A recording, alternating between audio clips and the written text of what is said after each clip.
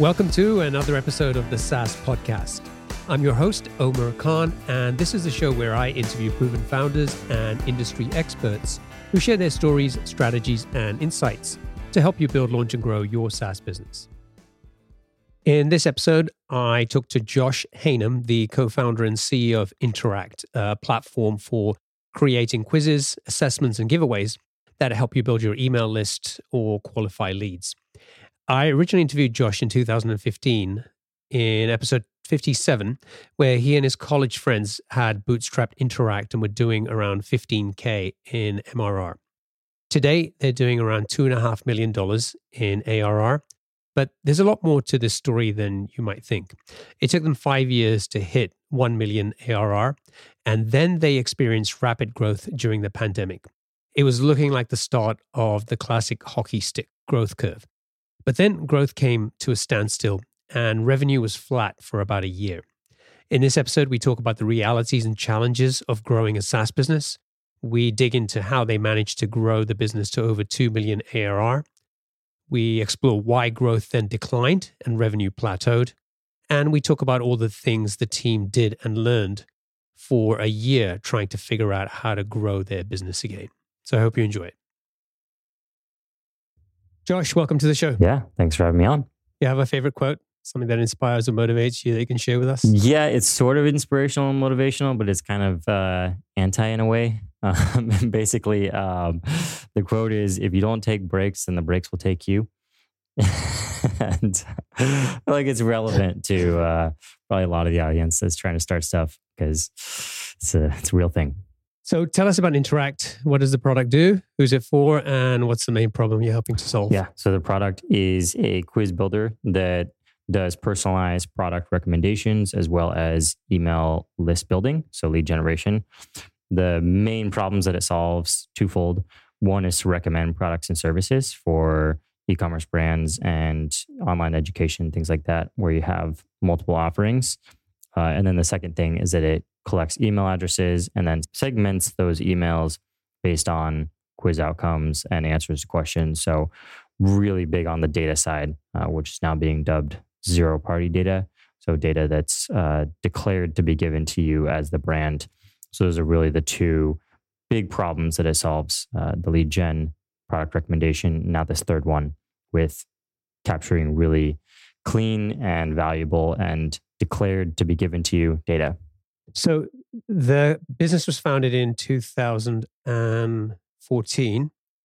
When you and I first spoke, I think you were doing about 15K in MRR. Where are you guys right now? Yeah, we're at about 217 in MRR. So decent growth. Nice. So about 2.5 million a year is what you're doing. Cool. So what I want to do today is talk a little bit about just the early days, how you came up with the idea and how you got those initial customers and got that initial traction. We obviously covered that in a previous episode, but that was a long, long time back. So it's probably a good chance for us to refresh and do a second take and do a better job at telling the story. And then I want to get into what's been happening over the last few years. We often hear about founders who got that traction, find product market fit, hockey stick growth curve. And the reality is that it's never that straightforward. And there are some interesting challenges that you and the team faced with growing Interact. Particularly, there was a period of time where you went from rapid growth to just the business plateauing for quite a while. And so I want to talk about that and sort of learn some of the lessons and what you went through and how you broke through. But also just generally, I think it would be good to dig into the realities of building a SaaS business. Because we often hear a lot, especially on social media, about how easy it is to build a SaaS business. And honestly, I think anytime I see the word easy and SaaS together, I'm just like, don't pay attention. So let's dig into that. I think there's some interesting things to talk about here. But why don't we start by you telling us about where the idea actually came from for this business? Yeah, that's a good place to start. So the idea initially came from my co-founders and I building websites for people.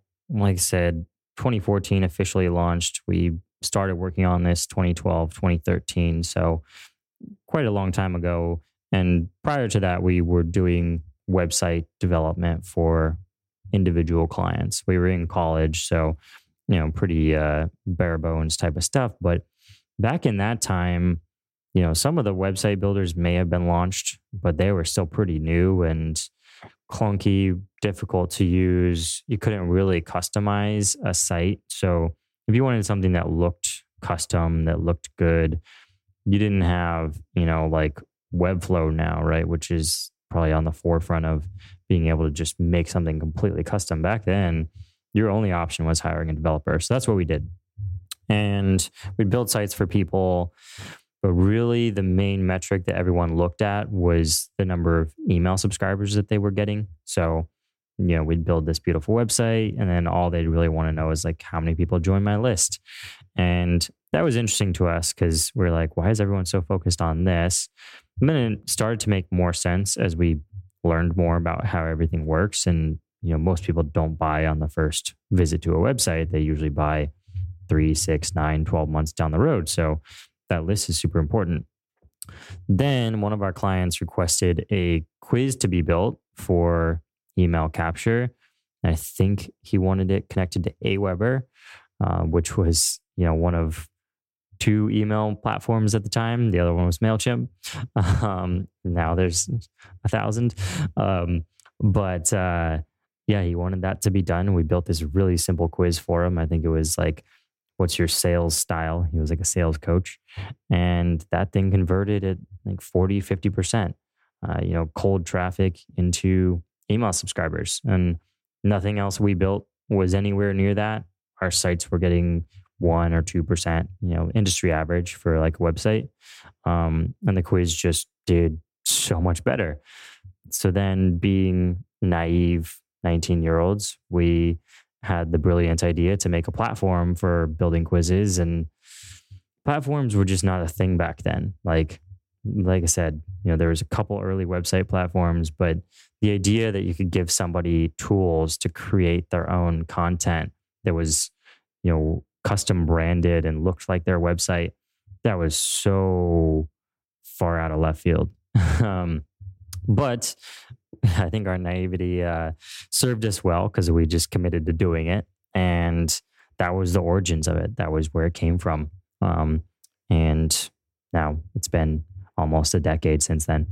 So how long did it take for you to get the first 10 paying customers?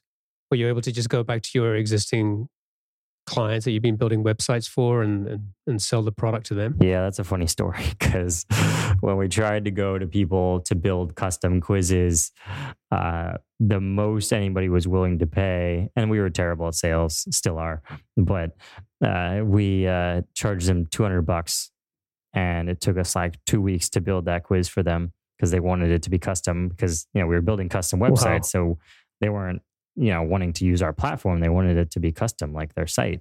2 weeks, paid us $200. It's not a really good salary for 3 people. So that really did not go well. Then we tried doing direct outreach and sales. Like I said, not our forte, not our thing. Didn't get any customers out of that. Then we started building up content marketing in a general sense, like how to do internet marketing. That didn't work either. We got traffic to the site, but no one was looking for quizzes. And then finally, the thing that did break us through was just writing very technical guides on how to build and launch quizzes, which is still a huge part of our content marketing strategy to this day. And that's what got us our first 10 paying customers. But that whole process of custom to sales to content to specific content was about a year before we got those first 10 customers. And then the content that you were writing, was it showing people how to use Interact to build these solutions? Or was it just kind of like generic kind of content? It was using Interact, but it was kind of both. Like, it was a lot of the general principles of like, if you're going to write questions for a quiz, this is how you think about the answer choices and how the logic correlates to the outcomes so that you can make something that's accurate, so you can make something that actually delivers a result. Here's how to do that in an automated way and like have it connect up to your email. And here's how to segment leads. So just a lot of very like specific, here's how it works. You totally could have used it to, hire a developer and build the same thing. And I'm sure, actually a lot of people do. But because it's all easy to do in Interact, then there's, a link to go and build a quiz like this with Interact, and we take care of all the stuff behind the scenes for you. And so, either way. So between 2014 and 2019, you had steady growth, nothing kind of, ground shattering. And then was it in 2019 that you hit about $1 million in ARR? Yeah. Actually on my 20, whatever year I was at that point, my birthday of 2019, we hit 1 million ARR. So just about 6 years. We launched the website August of 2013. So just about 6 years. Okay. Was it still content marketing that was driving the bulk of the growth? Had you tapped into any other marketing channels and got them working for you? So what was going on at that time? Yeah, we had added a new one by that point. We had tried a bunch of stuff. We tried doing sales multiple times. We tried other like outreach strategies, content strategies, a lot of stuff that didn't work. The one that did land was we started partnering with a lot of web designers who help people set up their websites and their online presence. And that worked really well because they're the ones that are usually recommending tools and resources to their small business clients. And so that was accounting for 10-ish% of revenue, maybe 15 by 2019. But the bulk of it was still content strategy. Okay. And then working with these designers, was it just like a typical affiliate type relationship there? Yeah, affiliate stuff, ongoing commissions. A lot of them we have personal relationships with, and we do to this day. There's ones that I've known for 7 or 8 years at this point. And, it's a win-win because for them, it's also introducing something new and exciting to their clients. So it's a value add. And then for us, it's great because those designers typically help their clients set up the quizzes. And so we don't have to do as much of like the support and onboarding and that kind of stuff. So that was middle of 2019. And then tell me what happened as we moved into sort of the early days of the pandemic. How did that affect your business? Yeah. So we grew really strong through the end of 2019. We were growing really strong in the beginning of 2020. Pandemic hit. We dropped everything. Everything dropped for 4 weeks or so. Really not a lot of activity on any part while everyone was trying to figure out what to do. And then it shot back up and grew very rapidly through the end of 2020 into the first few months of 2021. It grew extremely fast.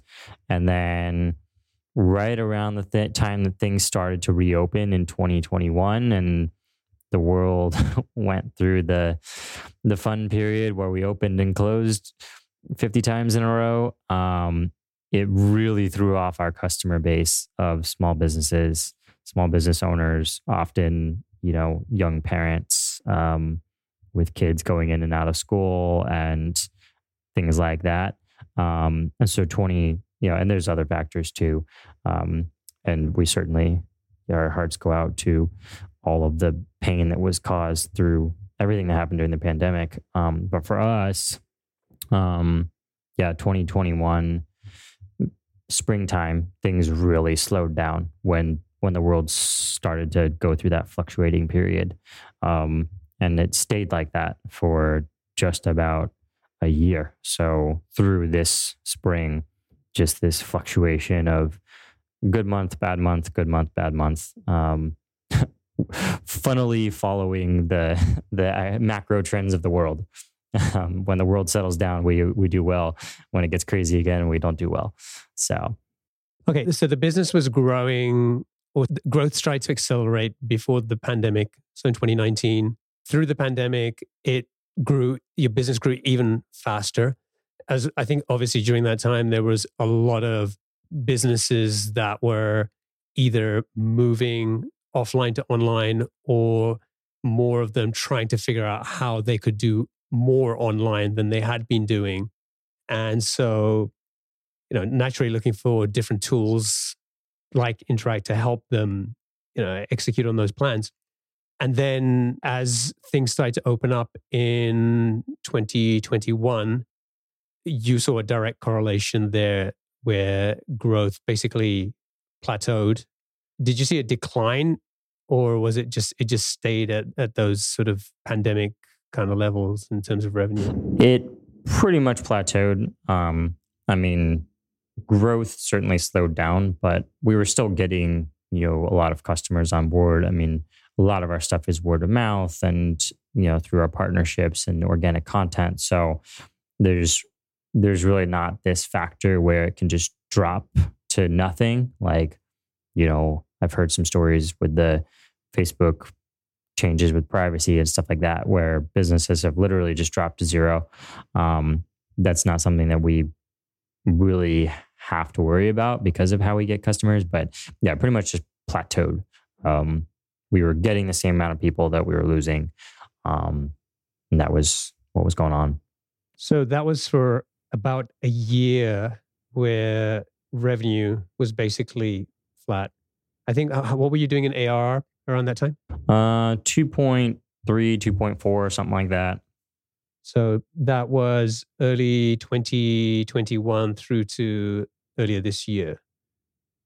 And this is not unusual, right? There's a lot of businesses who get stuck in these kind of growth plateaus. And this kind of goes back to what we talked about earlier. It's like, no, it's not once you hit, 1 million ARR, life is sweet and rosy. And no, it's just a different set of challenges that now start to appear, and they need different solutions and different ways of thinking that, might have worked in the past, but now, there's the dynamics have changed.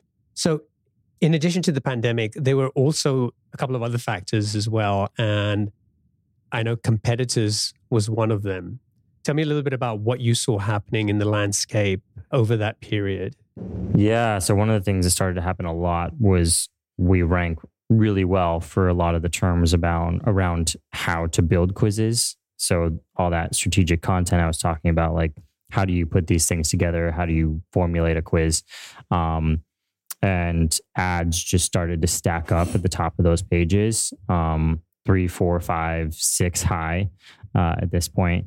I don't know why they don't just make the entire thing just ads, because oftentimes the first page you're scrolling before you see an organic result. And, being bootstrapped, that's not something we can compete in those spaces. The competition for a click on a strategic post that we would write, it's like $3 to $4 per click. And we were getting 100 visits a day on some of these articles before. And we saw that drop precipitously down to like 20, 15, something like that. So, 5x drop due to just a bunch of ads being stuck at the top of the pages. So that was definitely a factor that affected it as well. Just the entrant of a lot of new players in the space, running a lot of ads.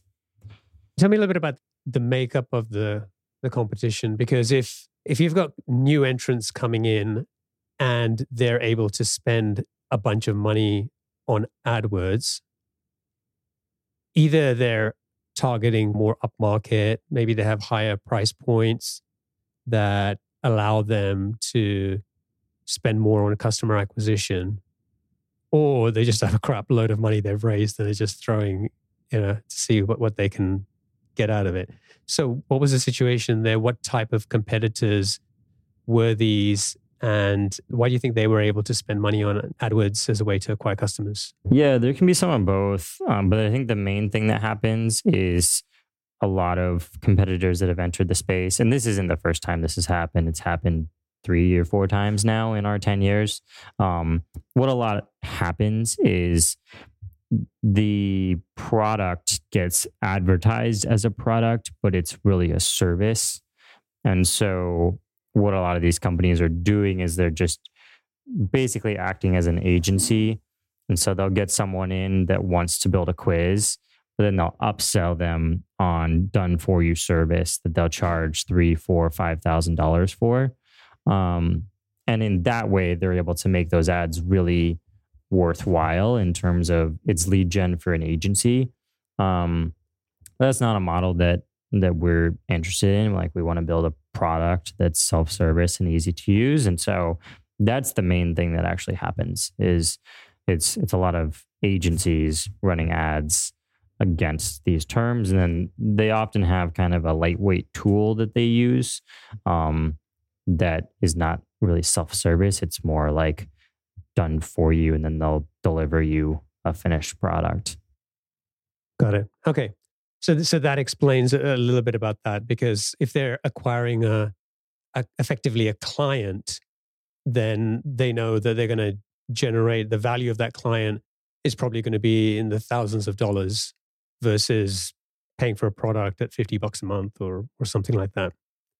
And then did you see competitors also creating similar content which affected your organic search traffic, or was this just a play between AdWords competing with the organic content that you had out there? I mean, a little bit, but we do have, strong SEO because we've been around for a long time. We have a lot of partnerships and people write about us and that kind of stuff. So we have really strong domain authority. And so it's mostly just the ads that are stuck at the top of the pages now. So during that period where revenue was flat, tell me about some of the things you did to try and move the needle that didn't work. And then let's talk about how you managed to eventually figure things out and found a way through, because you've got revenue growing again. But I want to try and understand like the process you went through, because it's really as simple as, hey, we got this problem, got this idea, let's try it. And, we're off to the races again. There's usually a lot of trial and error. So I want to understand like what were some of the things that you guys went through? Yeah. So I would say the biggest thing that we tried to do was we tried to step one circle out from the core of what we do. So we work with a lot of small business owners, a lot of creatives, a lot of people that are, building products and services online, whether it's a digital product or a physical product, right? They're creators. And so what we tried to do was build more of a brand around reaching creators at a broader level and entering that market. I think the main reasons why it didn't work is we just didn't have enough time.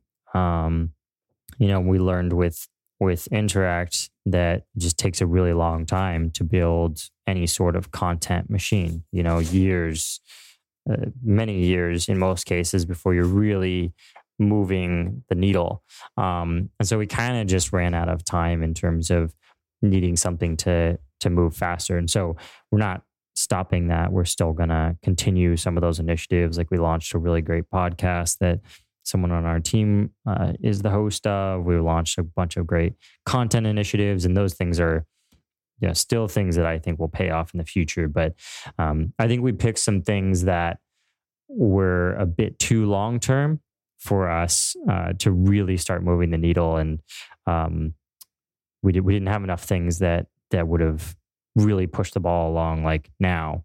And that was the main pitfall, I think, in my head. I'm very much visionary, and it's like, oh yeah, this is going to be big.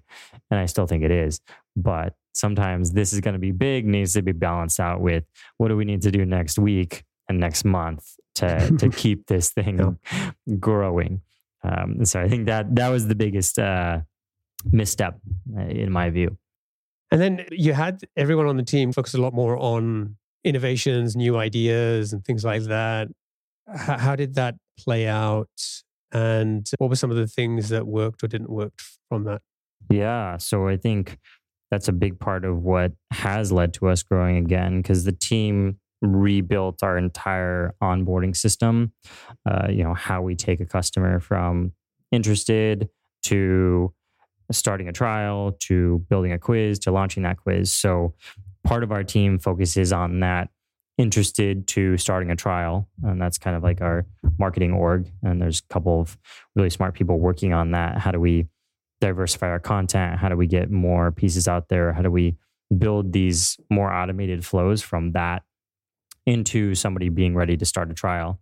And then we have another team that picks up the ball where somebody does start a trial and makes sure that they have everything they need to launch a well-implemented quiz, because there's a huge difference between just launching a quiz generically and launching something that's really well done, because one will work, the other one won't.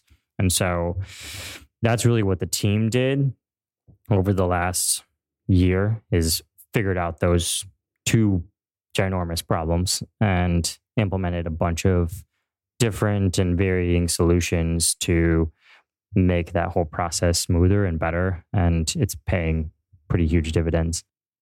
You also took a slightly different approach with the content marketing in terms of creating like templates.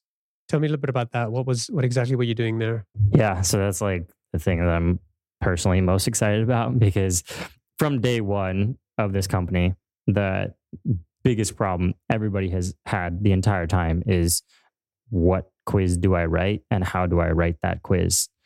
And I am not joking when there are people that are still trying to figure that out who were initially interested in 2013.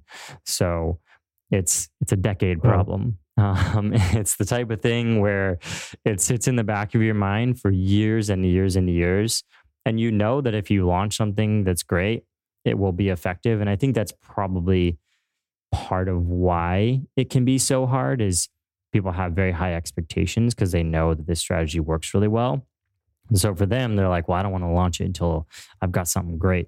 And then it's 9 years on and it's still sitting in a dock somewhere.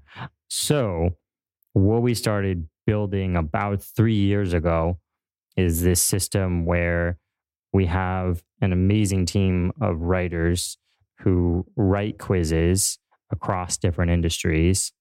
And then we have technology where anybody can use those quizzes within their own Interact account and then customize the content. So you're starting with something that's already done and then modifying it. And we have a few hundred of these now, and we're launching hundreds more each year. So now the process, instead of like, let me open up a doc and figure this out, is let me copy this quiz into my account. And these are only available for our paid members. So it's a limited number of people who do have access to these. And then you can go from that to launching the thing in a couple hours at the most, instead of potentially being stuck for years. And those pages also act as, organic pages on Google where people can preview those quizzes and see what it's about before they sign up. And so that's been a game changer in terms of how people use our product. And I think it has unlimited potential. So give me an example of a type of template that somebody might use. Yeah. So one that's really popular is, what's your skin type? What's your true skin type? A lot of e-commerce brands use that to recommend products.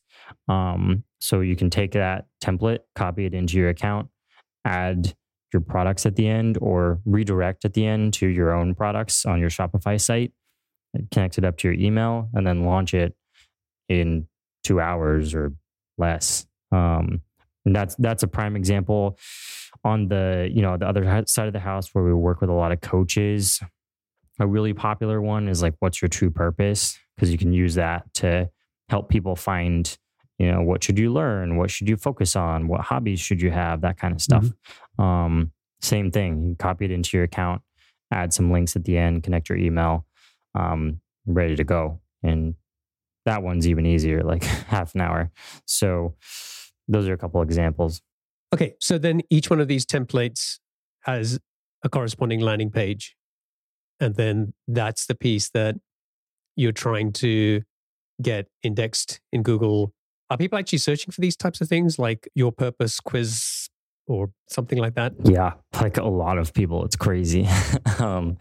It's, I mean, I don't even know the full traffic those pages get, but it's a lot. Like some of these more popular ones can have 10, 20, 30,000 searches a month for a particular quiz. Yeah. And then obviously that's super high intent Mhm. traffic. I could try to compete with you and write an article about how to create a what's your purpose type quiz. But the big benefit that you have is that we've already done that for you, right? We already have a template, couple of clicks, and you can start using it. And I think that's the kind of the interesting piece here, because as you mentioned earlier when we were chatting, is this people can copy articles and posts and stuff like that. But once you actually start investing and creating these type of templates, that's not that easy to copy. No, it's extremely difficult. I mean, even myself, as you know, doing this for 10 years, I will spend a week writing a really solid template. And so having this team, and they're pretty much the only real experts on this because it's such a niche industry that's also still new. And we have a partnership with them, and they're able to put out 3 or 4 a week across that team. And so yeah, I mean, even if you were to run ads against it, they wouldn't be relevant because you would have to actually go and write these templates. And that's something that we have a very unique expertise, and it's borderline intellectual property, where it's like we have this method from learning over the last 10 years of what makes a good quiz that would be extremely difficult to replicate, which is why I don't even care telling everybody what we're doing, because it's like, cool, go try it. Like it's really hard. And best of luck. Now, you're a pretty lean and mean team. You've got about 8 FTEs. Mm-hmm. I know you had to let a few people go as you went through some of these kind of challenging periods. Tell me a little bit about that. What was going on there? I mean, you didn't go crazy and hire dozens of people here. No, yeah, and the folks that we've had to scale back on, had contractor agreements, but for us, we take our relationships extremely seriously, and we take people's mental health and their lives into consideration with every move that we're making. And so it is really painful to have to scale back, even if somebody's like technically just a contractor, because we care about each individual. And so yeah, through that time of the slowness, we really had to dial it down, cut maybe 15 to 20% of our expenses. We didn't have to because we've always been very prudent. But for us, we're much more of a fan of doing those things early, and especially, the line in the sand for us is our FTEs, because we have had to let FTEs go in the past, and it's not something that we want to do at this point. So we're very cautious and slow with anybody moving to FT. Everybody starts as a contractor.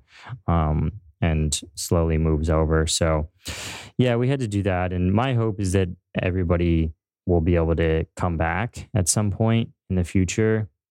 And that's pretty much how it was communicated out, as, things have shifted and growth, didn't go as expected for a while. And so the hope there is that once it starts rolling again, which I do expect it to, then we can resume those relationships, because they're all incredibly talented people that I would recommend to literally anyone for their services. Looking back at the last 8-9 years and some of the experiences that you've been through, particularly over the last few years, in terms of this roller coaster ride of rapid growth and then things coming to a standstill and then staying like that for a long time, what are some of the takeaways that, if you were going back in time and sharing some wisdom with yourself, what would you be telling yourself? Yeah. I think there's two main things. The one lesson that I feel I always have to keep learning, I don't know why this is like just such a blind spot for me, but this is one side of it. There's two sides to this learnings that I have. One side is the shorter term, right? So like I was talking about, things start to slow down. The initiatives that we initially put in place were very long term, things that would pay off in 5 years.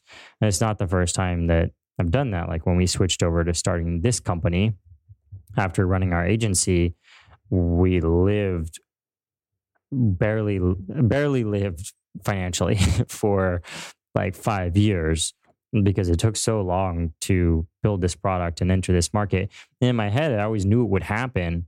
But in retrospect, I was like, I probably would have kept doing agency work or done like a part-time job or something, just so that it didn't have to be so painful. And same thing this time around. Like we learned much quicker this time. It only took us a year instead of 5 to switch gears and do, some shorter term things just to keep things going and not lose sight of the long term. But, in the interim, like do things that keep the finances going. So that's one lesson. And then on the completely opposite side of the spectrum, I would say always do things that light me up. And that's something that we're super passionate about for everybody on our team. Having tasks and responsibilities that take up in times where things are really hard, maybe it's only 20% of your time that you really get to work on things that you love doing. And then when times are better, maybe you can do it 50% of the time. But for me, like it is writing content, like strategic content, something about putting a complicated concept into very simple blocks that are digestible, I find just fascinating. It's like, to me, it's the closest thing to building something that I will get to experience on the internet. And I love building things. And so always having that be part of my cadence, no matter how difficult things get, like it's not worth it to go 100% on just trying to get money in the door because you burn out really fast and you'll just start to question why you're doing it in the first place. And so two very opposite ends of the spectrum, but both are necessary. Yeah, love it. All right, we should wrap up. So we've got the lightning round. You know the drill. 7 quick fire questions. Just try to answer them as quickly as you can. All right. What's the best piece of business advice you've ever received? Move slow and break things. Like move slow on most things and then break things on the stuff that needs to be experimented with. What book would you recommend to our audience and why? Right now, I'm a big fan of Made in Japan. It's the story of Sony. And it's because it is about building a company through tough times, which I think we're headed into more of. What's one attribute or characteristic in your mind of a successful founder? I think empathy is the biggest one. Understanding how your customers feel, how your team feels. You can get by just being a bulldozer, but that's not a good long-term strategy, in my opinion. What's your favorite personal productivity tool or habit? Journaling for sure. There's something about writing down an idea that's in your head that takes it out of your head and then you stop obsessing over it and it's just like written down. So journaling. What's a new or crazy business idea you'd love to pursue if you had the extra time? Oh, I've been like telling this to everybody. I want to make a blockchain search engine that is a combination between a voting system and a search engine. So you can vote on which results are actually helpful to you. What's an interesting or fun fact about you that most people don't know? I grew up in a farm town in a family of 7 children. Wow. Did you tell me that before? Or is that a new one that you've been hiding? I don't think I've told you that before. That. Yeah. There you go. They keep coming. And then finally, what's one of your most important passions outside of your work? Building things and being outdoors. So my dream would be to build a cabin in the outdoors and, be able to hike all the time. So those 2 things. All right, great. Well, thanks for joining me. Thanks for sharing the update on where you are. Congratulations on breaking through into multiple seven figures and hopefully unlocking some more growth in the business. So we'll have to touch base maybe next year sometime and see where you are. If people want to learn more about Interact or give it a try, they can go to tryinteract.com. And if folks want to get in touch with you, what's the best way for them to do that? Yeah, I usually hang out a bit on LinkedIn. You can message me there. You can just search my name. It'll come up. And that's where I usually check online. Okay, cool. We'll include a link to your profile in the show notes. Great. Thanks, Josh. It's been a pleasure. Great to catch up as always, and wish you and the team the best of success. Yeah, thank you very much. Appreciate it. Cheers.